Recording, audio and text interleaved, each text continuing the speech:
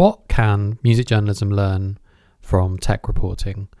Might not be the most obvious of questions to ask, but as someone who has devoured Wired magazine, Fast Company, a whole ton of different tech press online, like I love The Verge, I listen to all the Kara Swisher podcasts. I am a bit of a nerd or a bit of a geek, and I'm so much so that I don't even know which is the correct term to use. And my interest in the media has been with me from a very young age. Like, I started reading Melody Maker when I was about 12, but before that I'd been reading 442, I'd been reading some of early Charlie Brooker, the man behind Black Mirror, some of his writing in computer games magazines.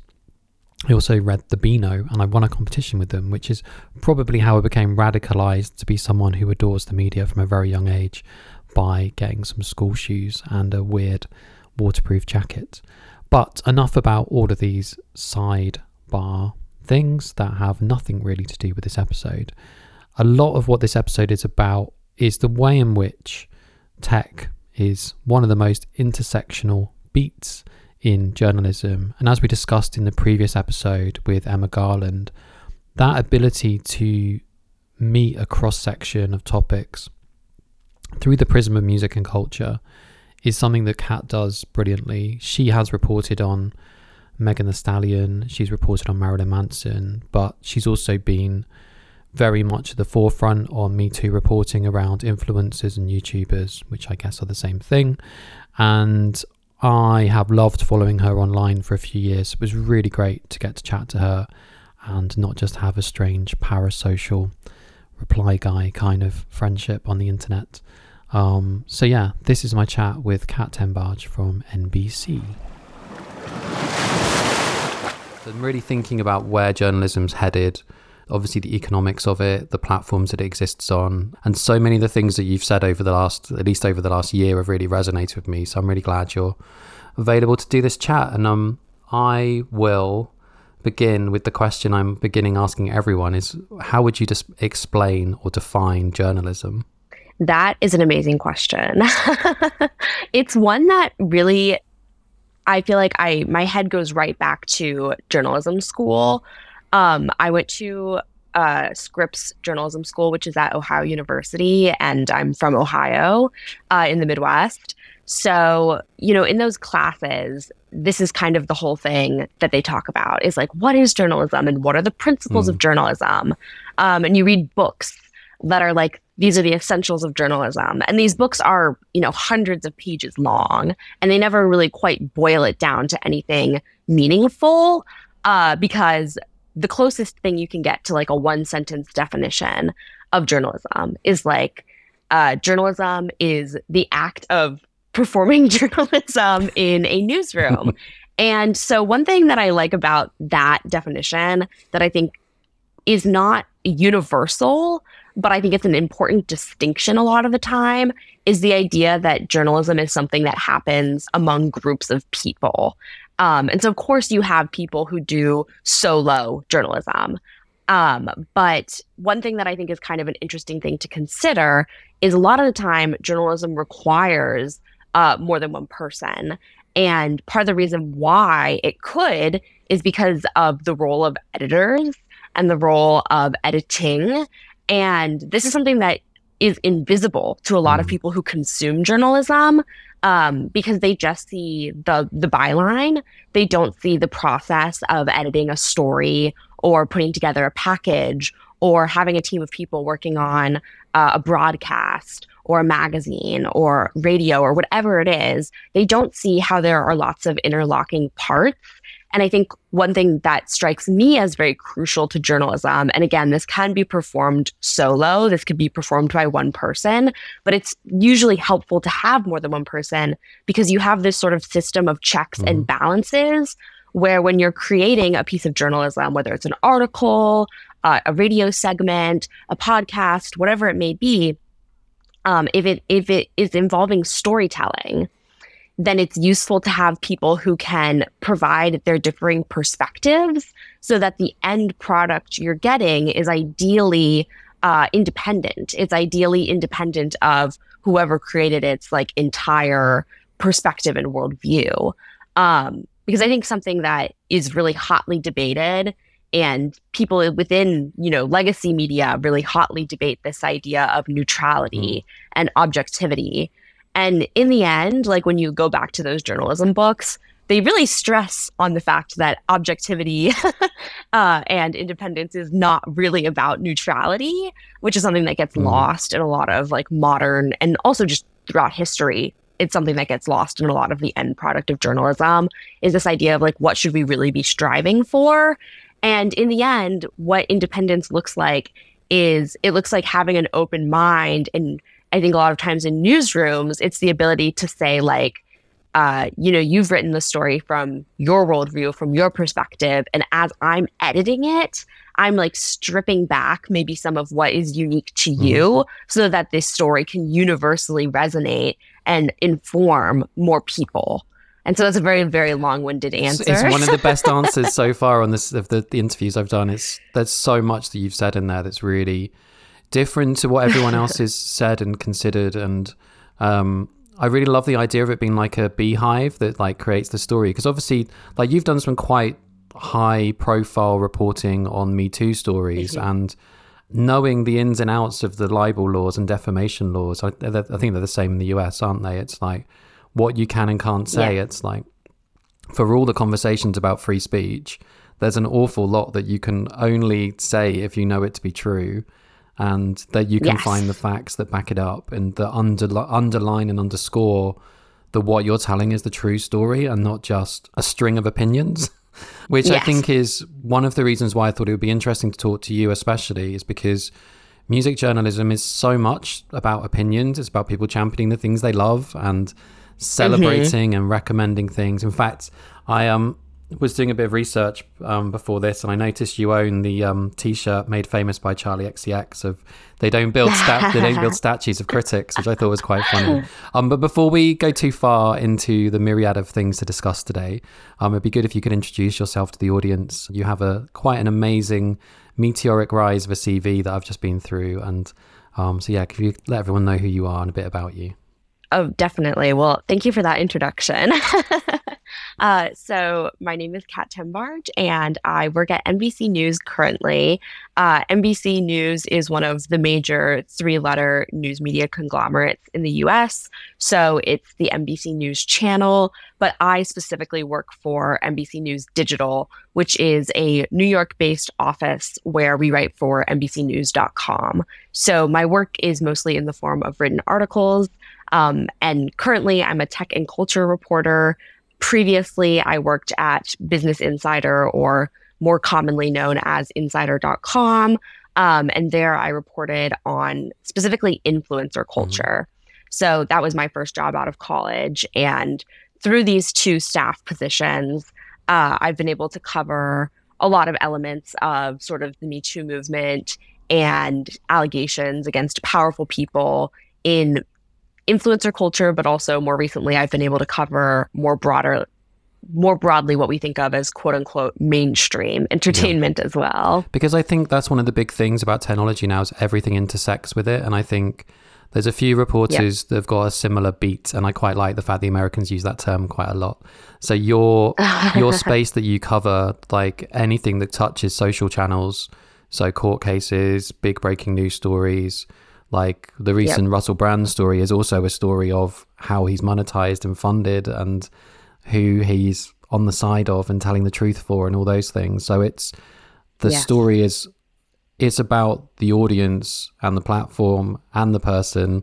And I think it's really interesting that you've got this role where pretty much anything from the Ukraine war and how it's being covered on TikTok through to the latest device that the company's bringing out all sits within the same intersection. And I find it quite funny because I remember when I first started, the term new media was used a lot. And you would have been like the new media correspondent, like even probably 10 years ago, and how much that's changed. So would you want to talk through a little bit about where does your role even have a beginning and an end of what you can and can't cover?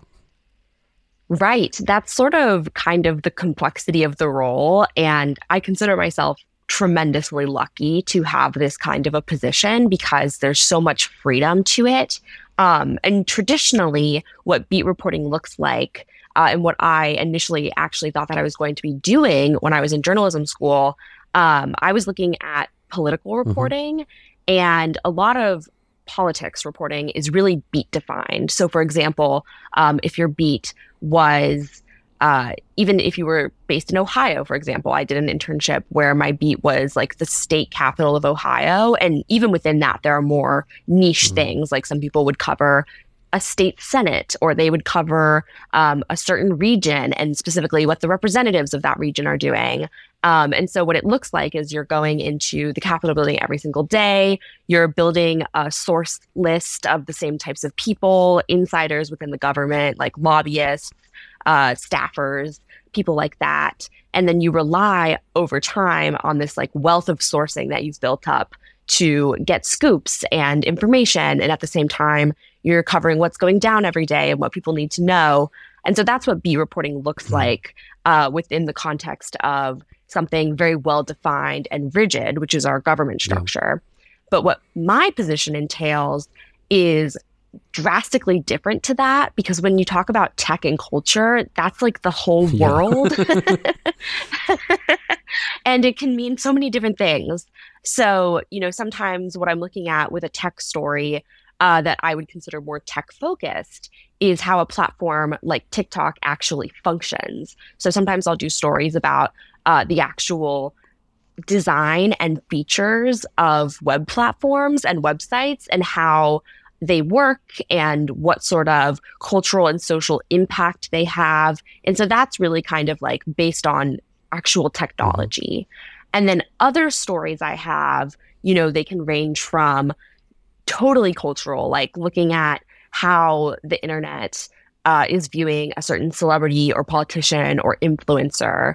Or a lot of times, I think my favorite reporting and something that really intersects with music reporting as well is actually reporting on sort of the lives on an interpersonal level of like what celebrities and influencers are doing. And so what that looks like is, these individuals have enormous power in the same way that we view politicians and business leaders as having tangible power and influence. Influencers and celebrities, especially in our current moment because of our technology, they have the same kind of power. And that power goes so directly to people as well that there's no filter and buffer, and like, so journalism almost becomes a dissonance for some of those people, like in that direct communication. Yes. Exactly. And so that's a huge reason why that kind of reporting matters, because I think there's a real tendency for people to look at this whole field as like gossip, and it is actually examining these powerful people, how they have the tangible effects on other people's lives. So that can be the celebrity's relationship with their fans. It can be how a celebrity is abusing relationships with their fans. It can be how celebrities are abusive within their own relationships.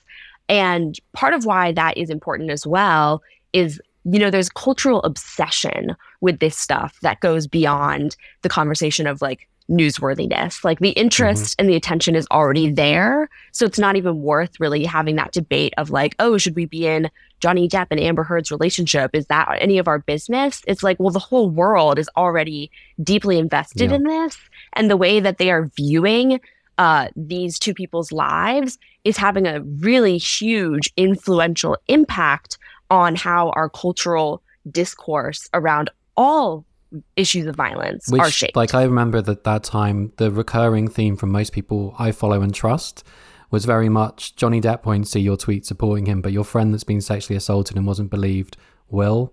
And I think you did some great coverage on how people were monetizing, like picking a side, and most people picked Johnny Depp's side because it was the much more kind of, I don't know, it felt like the side where there was a lot more energy behind it, because obviously he's got several more decades of a fan base, and people that will care about him and believe him, whatever he says and does.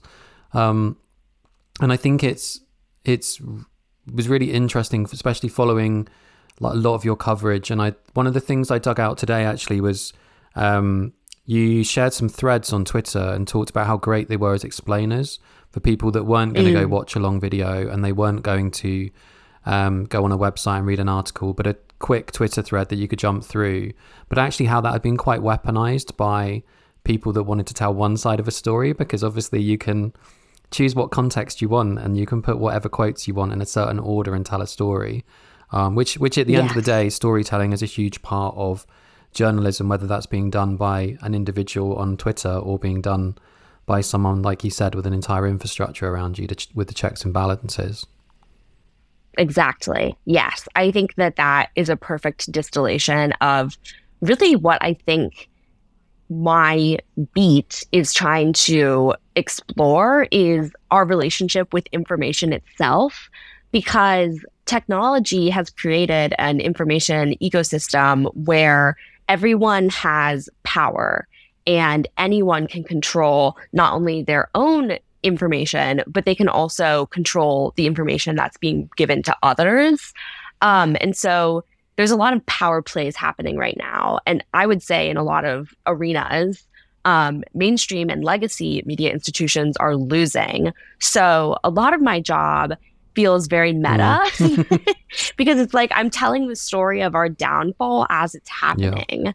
Just watching all of the effects spiraling out of that is fascinating, and it's also kind of terrifying. Because I think like there's loads of different things that I could touch on here, but I think the idea that someone's misogynistic in their content and then you discover they're actually far, far worse in what they actually do in their real life is important. And I think the idea that people feel one way about something and they judge, for instance, one of the recurring things is, well, they've not been charged for it. And then you're like, but 1.2% of rape cases are charged. And it's rare that sexual assault gets more than like 5 to 10% of cases convicted. So you start to look at those stats. You're like, well, you're asking for facts and truth. It's not like 90% of cases are false allegations and people go to prison for making cases, untrue cases against people. It's like such a tiny percentage of false allegations are made. And I just wonder whereabouts in that information war you see journalism's role to turn those feelings into facts and those facts into knowledge, because I think that's the dream of the internet, was that it would connect us all and it would put information together which would become knowledge. And we're seeing artificial intelligence as a way of like connecting the dots so that information becomes knowledge. But that feels like the battle you might be fighting most days. Yes. And I think one thing you really learn when you report on issues like sexual assault is that to the vast majority of people, their decisions around these issues, the things that they say and the things that they believe and the information that they choose to trust, it's really almost entirely driven by the emotions over facts and logic. And it's almost entirely driven by loyalties. And a lot of times it's a desire to maintain the status quo. And so as a journalist, when you're trying to present information that disrupts the status quo, you have to do that in a way that you know is going to disrupt people. And so then the question becomes, how can you get them to trust you, even if the information that you're sharing is upsetting and it actually goes against whatever their preconceived biases and worldview says? And this is something that we have not, as a industry, been able to do whatsoever. And so what we've seen happen is people are turning away from traditional sources of journalism and credentialed sources of journalism, and instead they're turning to a sort of aggregator class. And I do refer to it as new media a lot of the time, because it's sort of an influencer punditry class that has emerged, and anyone can join it. And lots of people are in it and they don't even really understand that they are this sort of new media, that a lot of people don't even really understand the power that they now have. And it's the intimacy that they have as well. Like a podcaster is right in someone's ears, a YouTube video is on your phone, which is where your friends and family are. There's a difference to that connection. And if you're spending 8 hours watching a Twitch or a Rumble stream, or if you're spending every spare hour you have at a weekend watching the same influencer or watching a kind of Tucker Carlson or Ben Shapiro type character, then they've got a regular connection with you. I wanted to talk about music a little bit because some of the stories you've covered have been in those cultures. And I know in the early days of Drowning Sound, we met our first kind of interaction, so we put it lightly, with standums of bands like Korn. And like it was often the like really big metal bands where if we did a 6 out of 10 or less review of an album, we definitely noticed. And I was just curious how it's been reporting on things like Kanye or Britney, and how, because of that emotional connection they have to people, how different or similar it is to the kind of influencers and superstars that you've covered. Definitely. The first thing I have to say is that, because you mentioned Korn, so I am not a heavy metal listener. I don't hate it, but it's just not part of my usual repertoire. However, when I was in high school, I went to a Slipknot concert that Korn opened for, and it was one of the most fun nights of my life. And I think that kind of contributes to part of why you get that energy from the fandom. Is like, it was one of those concert experiences where I was just like, I've never heard a single one of these songs before. I have no idea what they're saying. It's so loud that I like think I'm going deaf. And it was just pure exhilaration. And so it just reminds me, it just seeps kind of into this whole conversation, because it's like one thing that music does for people, beyond what influencers on YouTube, beyond what actors and actresses do, is there's this deep-rooted emotional intimacy and connection that outweighs words and logic and just pervades the entire industry. And there's a lot of beauty to that. It's what music is, but it also creates really difficult situations for journalists who, when you're put in the position of having to either crack that facade or go against whatever the prevailing opinion of the fandom is, then it really not almost, in a lot of ways, it puts you in danger, especially in this moment, because the technological ability that fandoms have to harass people, to hurt people's reputations, and to intimidate people into silence is really unprecedented. Because I think like the Marilyn Manson case is kind of interesting for that, because he's obviously he's soundtracked moments in people's lives, like moments that people as sacred in their personal histories. And I think the attacks, like whenever I've shared any stories around that case, and there's been a lot of reporting and with a lot of detail and a lot of facts and a lot of him telling on himself as well, like literally admitting to things he's done in interviews and his book and all sorts of places. And you notice the kind of like pushback, but like I saw some of the discourse around some of the reporting you've done, and it's unbelievable the like levels of vitriol, and it feels very much people in their feelings, and not there feels like, and I don't know how much support, for instance, you get from I remember Taylor Lorenz talking about the lack of support she was getting when she was being kind of doxed, and the levels of abuse that she was getting after, I think Tucker Carlson or someone went after her. Like there's a whole like thing that the media's never experienced, and I'm just curious what kind of protections you think there could and should be, and also the idea of free speech being curtailed by basically feeling, do I want to put up with 3 weeks or 6 months of abuse just for telling the truth? Yes, exactly. You know, as I was speaking, you know, I was thinking about the Marilyn Manson case, because I'm always thinking about the Marilyn Manson case, because the whole thing, I haven't done as much reporting on it as others have, but it just, like, watching it's even affected me, because his defenders are so passionate that they latch on to things like the Depp Heard case, because Depp and Manson are such good friends. Exactly. And so you see it, like the tendrils of the Marilyn Manson, I guess I would just refer to it as a targeted harassment campaign, because they have very clear targets. The tendrils of it reach out so far. And what you said about how he gives it away, it's just honestly one of the most like mind-bending things to watch someone like say to the public what they do, and then have those people turn around and be like, he could never do this. It's surreal. But, kind of going back towards what you were asking me about, and I think that this is something that Taylor has also explained really well, is when it comes to mainstream media institutions, it's the same underlying biases that we encounter in the public. So, mainstream media, the way that people talk about celebrities and the way that people defend them, it's a product of mainstream media as much as it is something that mainstream media tries to cover. Mm-hmm. And so you see this a lot. Like, for example, I think just like a very, very different type of example, but just another example of how media does this. I think the New York Times, after they put out several different headlines about, what has happened in Gaza, they put out an article that was like, media is confused about Gaza. And it's like, you're just reporting on what you yourself are perpetuating and doing.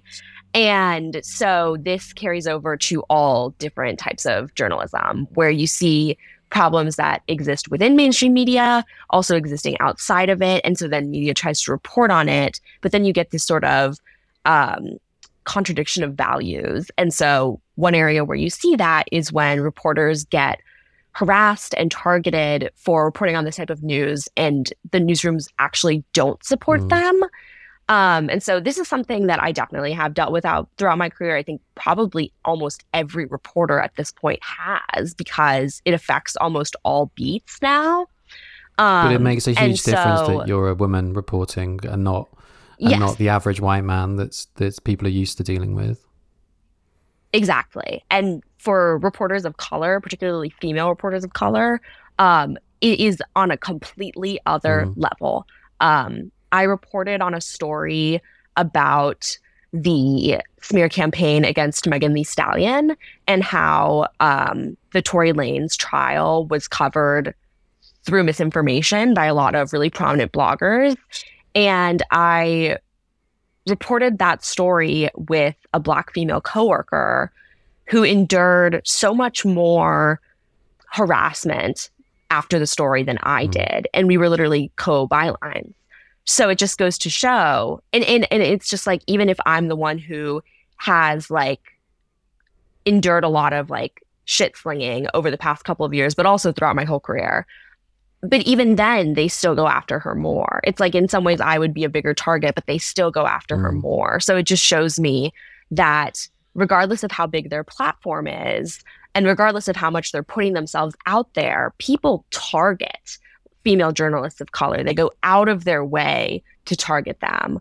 And I think a lot of times, whether they have good intentions or not, newsrooms are incapable of addressing this issue in the ways that they perpetuate it, and in the ways that they just don't, at a systemic level, really understand or know how to combat this issue.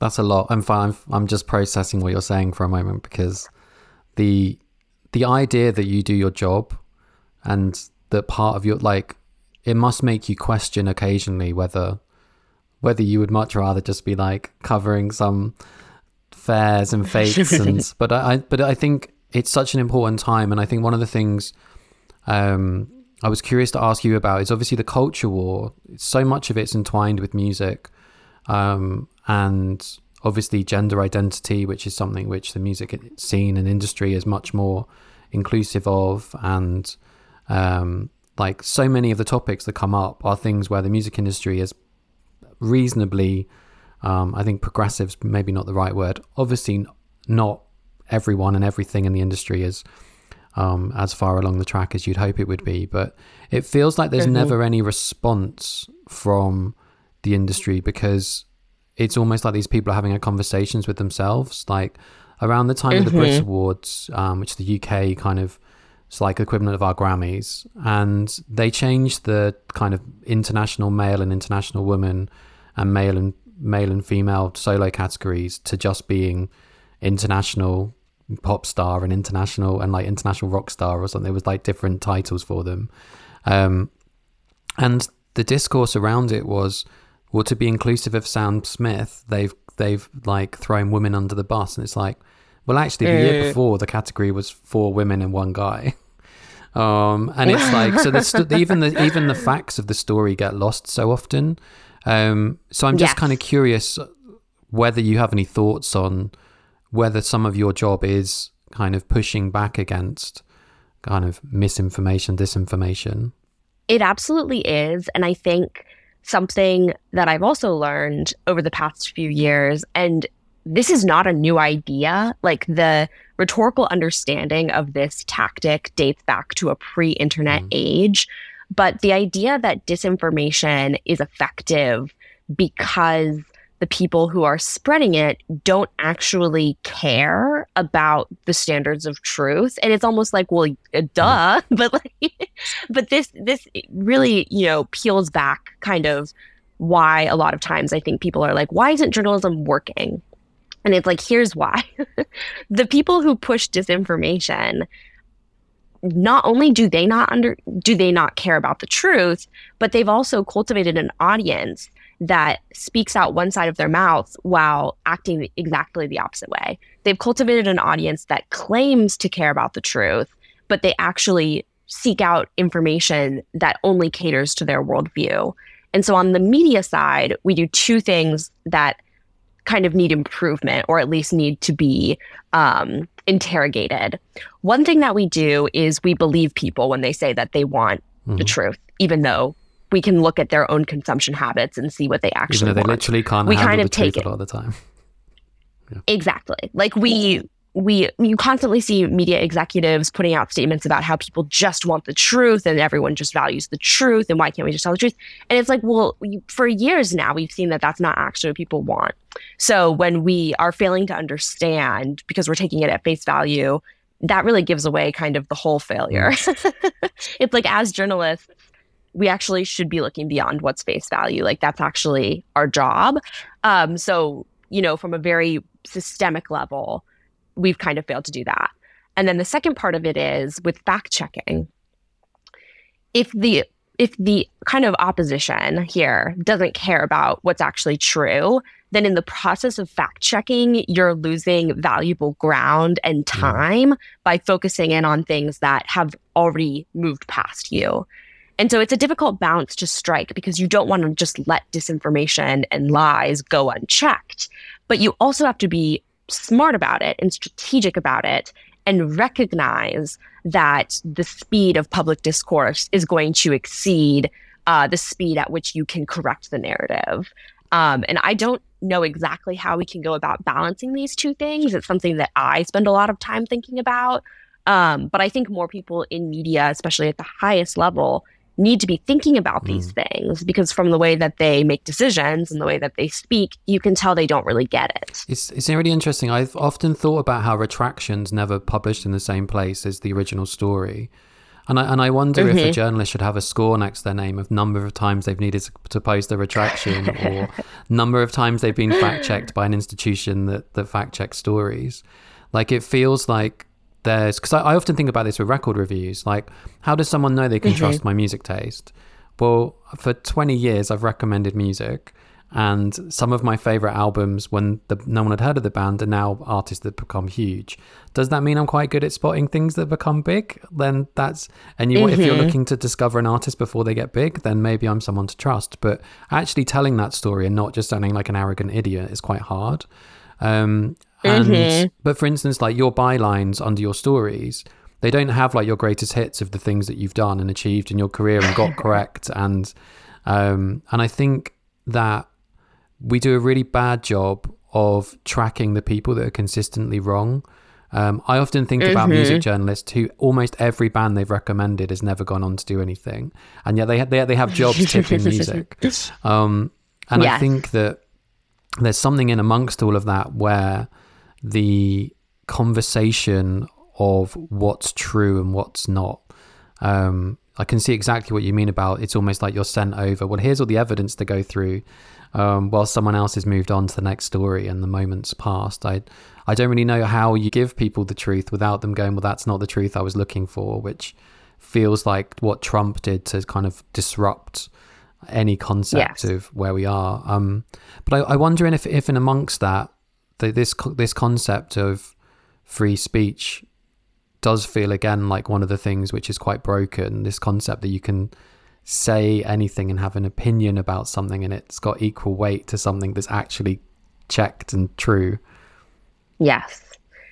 And I think that a big part of this conversation that is obscured and lost on many people until they've personally experienced it or have had someone they know is that there are such mechanisms in place to chill speech that we don't even recognize and have yet to really see are there. Like, we haven't even come close to combating them because we can't even acknowledge the problem exists. And part of that problem is within our online culture, how we see targeted harassment operate. And a lot of reporters are, victimized by it. And that's also, kind of intentional, because if you're looking at someone who doesn't believe in targeted online harassment and you're trying to convince them that it's real and you're also a victim of it, to a lot of people, this is not fair, but they're going to discredit you because they're going to think that being a victim of it means you're biased in some way. And, that logic, it's also, of course, the same thing that gets applied to victims of violence in general, particularly sexual violence and domestic abuse. It's, oh, well, you're a victim, so you're no longer credible because this thing that happened to you has somehow made you biased. Well, this thing that's traumatized you, that has made you unable to tell your story in a way where the emotion isn't right to the fore, that you're not comfortable sharing something terrible that's happened to you publicly. Yeah, it's really disconcerting. Sorry, I was agreeing with you whilst being slightly sarcastic. Yes. No, absolutely. It is. And I think that there are constant and increasing examples of how online mechanisms are used to chill speech. And what we're also seeing is really broad censorship attempts at the national and at the local level, at least in like US politics. We're seeing, escalating book bans. We're seeing motions to take people 18 and under off the internet entirely. We're seeing things that would really not only chill speech, but also the ability and the freedom to access information. And so there's really kind of a war on information coming from all fronts. That's quite a huge. We could probably do a whole series of podcasts on that topic. So I'll. But I wonder how much, like in the UK, people talk a lot about grievance culture and how the things which impact, and it's always interested me why, for instance, like stories about R. Kelly didn't seem to cause the same grievance that a book having a character removed from it because people find it offensive. Like, I just wonder where, like, when you're, like, I guess not necessarily in your commissioning, but just in your processing of things, why you think that, because to me, the first time I read the reporting on R. Kelly, I was disturbed by it and I had no reason not to believe it. And then a decade passed. I think that, this is something that I first really picked up on when I reported on YouTube culture. I noticed that when looking at the slate of the most popular creators in, for example, the beauty genre, there was constantly drama. There was an entire cottage industry built around the drama of this community. But the types of drama that people cared about the most were the things that were the most inconsequential. And comparatively, when these beauty YouTubers were accused of really serious acts of sexual violence and predatory behavior, people looked away. And I think the reason that people look away is because it is, on one hand, very emotionally difficult to confront and process and comprehend. But I also think that it's so difficult to imagine trying to fix these sorts of issues that people would rather just disengage entirely than have to confront the idea that they are culpable for this type of culture, or the person who they like is culpable of this behavior and these types of allegations. And I think that informs so much of the consumption of these issues. I keep thinking a lot about the attention economy and how obviously a lot of what Elon Musk has done is just monetized, essentially turning Twitter into 4chan and kind of putting the worst of the worst content out that doesn't have to be true, but just gonna go viral for engagement and reach. And I wonder to what extent, like, if there's not retractions, and I guess defunding happens eventually with some people, but then they just move to a different platform. And that's why I think the things like the Check My Ads campaign are some of the most brilliant activism that's out there. And there's a campaign in the UK called Stop Funding Hate, because it is important about what's the economics of it. And I just wonder whether when you're being commissioned, for instance, I'm assuming it's not, well, this is going to, like, there has to be a certain level of traffic it's going to generate for the time and resource and attention that you put into the work. But I wonder whether there are stories which don't get told because they're not going to reach enough people or not be interesting enough. Like, is that one of the bigger challenges? Absolutely. That is one of the biggest challenges. And it is such a difficult balance of trying to tell important stories and also trying to figure out this metric that is public engagement, which is dominated by things like fear and rage. So for example, on social media, the things that perform the best are things that induce these emotions. And so when you're looking to tell stories, even before I could like really verbalize a lot of these dynamics, I picked up very early in my career, which was like, I worked at news websites that were dominated by the clicks and the traffic. And I recognized that in order to get people to click on something, there had to be conflict. And so this is also, this is how all storytelling, whether it's fiction or nonfiction, works. You have to have conflict. There has to be a narrative.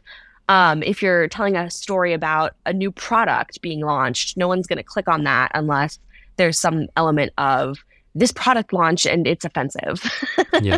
Or this product launched and people hate it. And so that's why a lot of news is also dominated by negativity. And one sort of insidious factor is that when you're looking to tell stories about issues like violence or sexual assault, or even more broadly, issues like disinformation, you have to almost pick topics that the public cares about. And so you're going to get a lot of bias toward reporting on traditional celebrities, people who have big mainstream platforms, people who are already in the news a lot. And so a lot of stories get completely passed over because if the audience doesn't already have one foot in this topic, then editors who are, encumbered by these types of pressures are going to pass. They're going to say, no, it's not worth the energy, even if it is a really impactful and important story. There's so much in there to go through. But I was really intrigued by a comment you made this week about reading and how the push against everything, like the pivot to video that happened, about 8 years ago, to pretty much every publication, and then most of them imploded. And now the shift to things like podcasts, which I appreciate how meta it is saying that here. But I'm just thinking, like, what do you see as the hope of what's going to exist going forwards? I think that, a lot of my feelings around this are informed by my own career, which has been dominated by writing. And it's also informed by my consumption habits, which are dominated by reading. I've always been more of a reader and more of a writer than a speaker or a listener or a performer, which is what TikTok entails doing. And so when I see platforms like TikTok and it's like, oh, you need to have a presence on here, and that presence involves being on camera and being on and having your appearance and the way that you sound factor into it. It's like those elements are frustrating to me because I don't want to have to deal with them. And at the same time, I'm also at the same time, I'm completely resigned at this stage to knowing that you can't force people to be readers. And our digital culture has accelerated this shift away from having those types of information consumption preferences. People do prefer to have things read to them, and they prefer to watch things, and they prefer to listen to things. And so, I feel like I'm just being dragged into the future. Well, these people watch things, but they still read the subtitles. They might as well Absolutely. You might as well just present your article as subtitles. Yes. I think like a lot of times when I think about where my own career is headed, I definitely think, especially as I watch the downfall of platforms like Twitter, I think to myself, like, it's coming, it's inevitable. Like, you just are going to have some sort of video facing platform. And I do think that the most comfortable type of consuming that sort of information is through the form of podcast. Yeah. If I get on TikTok, I can watch it for like 7 hours. But I never want to do that. Like I most days I do not go on TikTok. I do not want to spend 7 hours of my day on TikTok. So yes. Yeah, I think it's also like the idea that we're not too far away from being able to have a digital avatar, which basically you could give a script to. That kind of intrigues me of where we might shift slightly. And there's lots of really interesting things with Sherry Hugh from Water and Music, for instance. She's got a version of her voice where basically they can put any article in and it turns it into a podcast. So it creates an audio essay really quickly. And I'm really curious about whether we'll see a rise in audio essays. The Tortoise Media Company do some really good ones, which they're more like a radio documentary, but they're much more like an audio essay. Yeah. And I find that idea of obviously audiobooks have become a big thing, and I do wonder whether journalism might head into that space a little. Yes. But I think it's frustrating that Twitter was quite a good platform for quite a quick hit of journalism, but obviously that's shifting, and I can't see any of the other text-based platforms necessarily replacing it. Right, exactly. Like, I don't know whether we'll get news in a voice memo. I do enjoy voice memos, so I could be open to that. I think for me, I have to have some sort of visual component to the audio most of the time. Yeah. So if I'm listening to just audio, I need to be doing something with my hands to like keep my attention on it. But I really like the format that's become quite popular on YouTube, which is just like two people, camera on them, sitting in a room, talking. Yeah. And even if the visual is quite simple, it's still a little bit more engaging than just like, to me, listening with just the headphones in. Yeah, I'm one of the big inspirations behind this series with Jon Favreau's Offline. And they're just really good. He just gets a good guest on each week, and they talk about topics like we just have. Yep. And the whole crooked media thing is, I think they've done a really good job of bringing politics into a space that didn't necessarily have much media coverage. Well, I've got one last question for you. Amazing. Having discussed all these things, whereabouts do you think music journalism's future could be headed? And how do we prevent another Britney? Oh my gosh. I think, I'll tackle the second part first. Yeah. Because Britney, I'm very passionate about Britney as a performer, as a person. And I think right now, in this very moment, Britney is yet again being maligned in the media and by the public. And so part of preventing another Britney is in treating the current Britney with respect. Yeah. And it infuriates me to see people stigmatize her and paint this false portrait of her being dangerously unstable, or maybe she should go back into the conservatorship, or maybe we owe her dad an apology. It makes me want to puke. The revisionism and the dismissal of what she endured just drives me up the wall. But it's the real obvious misogyny to it all. Exactly. And I do think, so that kind of can lead me into where I see music journalism going. I think that with sort of the democratization of opinion and how anyone can make a TikTok about their opinion on a current event or something in music and go viral and then be viewed as an authority within minutes.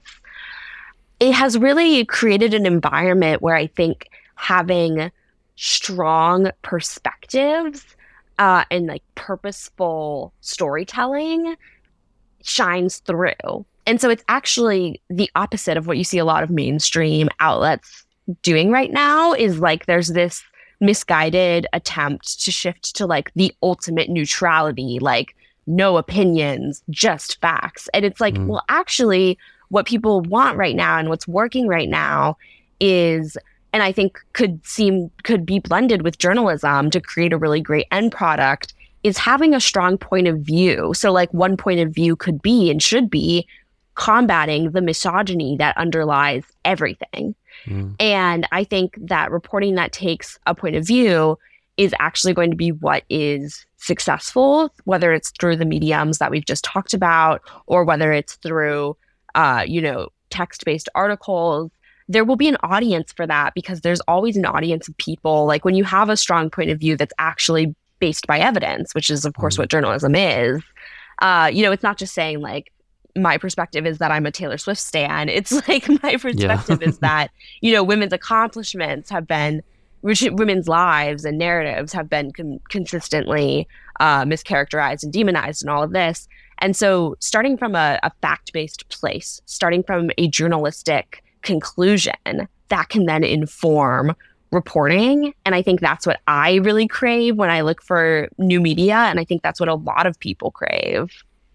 So that's really interesting. I've been thinking a lot about how to cover some quite big topics which in music journalism just don't really get covered, or if they do, it's like a one-off small piece.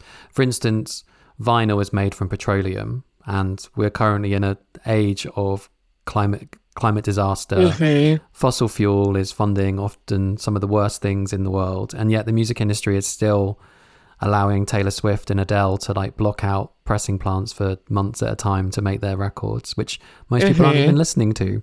Wow. But in amongst that, I think the tangibility and physicality of music, but also of news and magazines. I noticed you were part of launching a magazine a few years ago, and I wondered whether your faith in print was there or not. Yes, I am so honored that you brought that up, because that was something I did in college when I was the editor-in-chief of a student publication. And looking back on it, like my motivations were not necessarily inspired by logic. Like I don't think I could have put into words why print felt important to me. But what I really wanted to do with that product was I wanted to not only use it as a vehicle for journalism, but my main kind of goal with it was a vehicle of branding, because I was the editor-in-chief of a small student publication on a campus that had a big journalism school that was dominated by student publications, and we weren't one of the big ones. So my goal in creating a print product for the first time in the publication's history was I wanted to print 1,000 copies.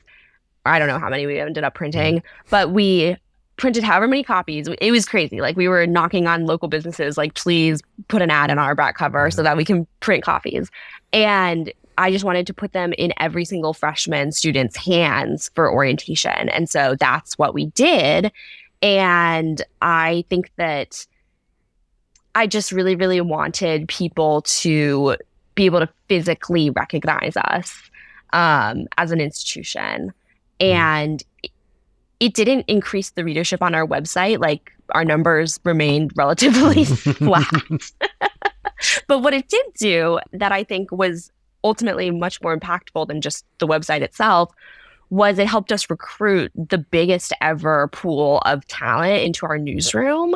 And, student newsrooms, they can produce really impactful and important journalism, but in a lot of ways, they're like playing journalism. Like it's like a playroom so that you can learn the skills and take them into the real world. And I'm like very proud to say that like several of those freshmen that print magazine recruited have now gone on to have leadership positions in local newsrooms around the country.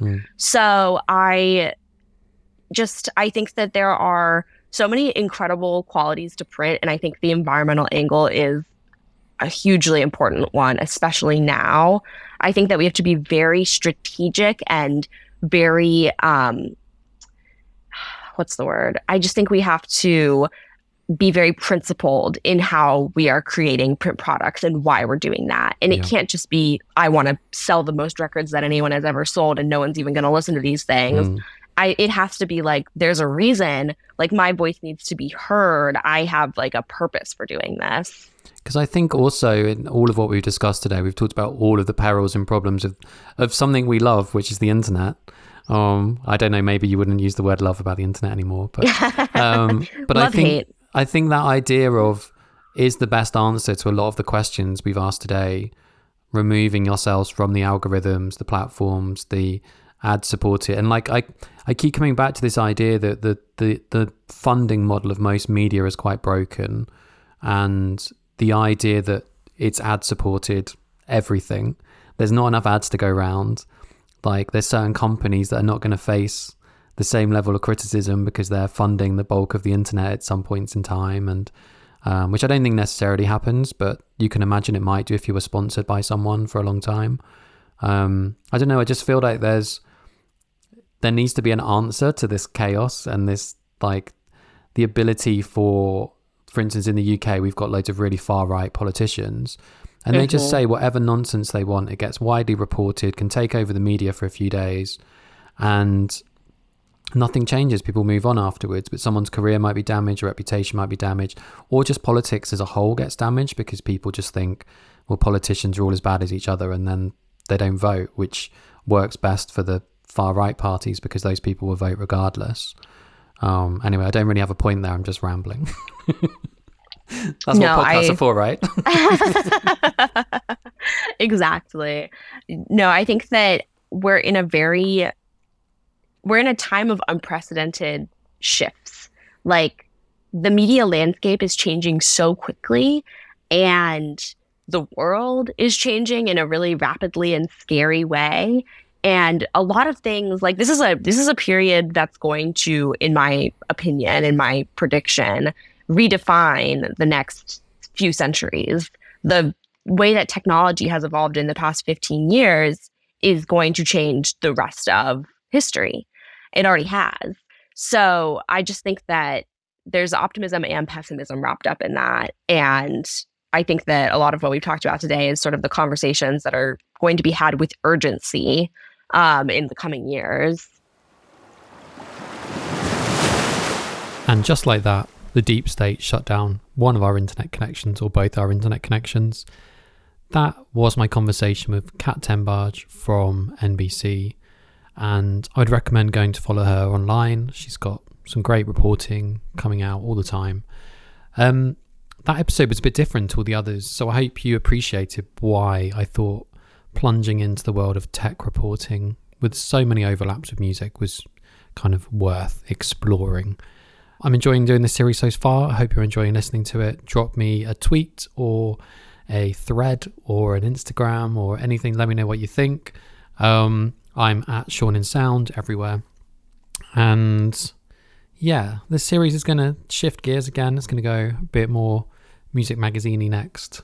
So thank you for listening. I've been Sean Adams, the host of the Drown in Sound podcast. I also produce this and have been messing around with AI voices at the end of each of these episodes if you've got to the end of them. But I thought I'd chat to you for a change this time. Thank you for listening. Speak to you soon.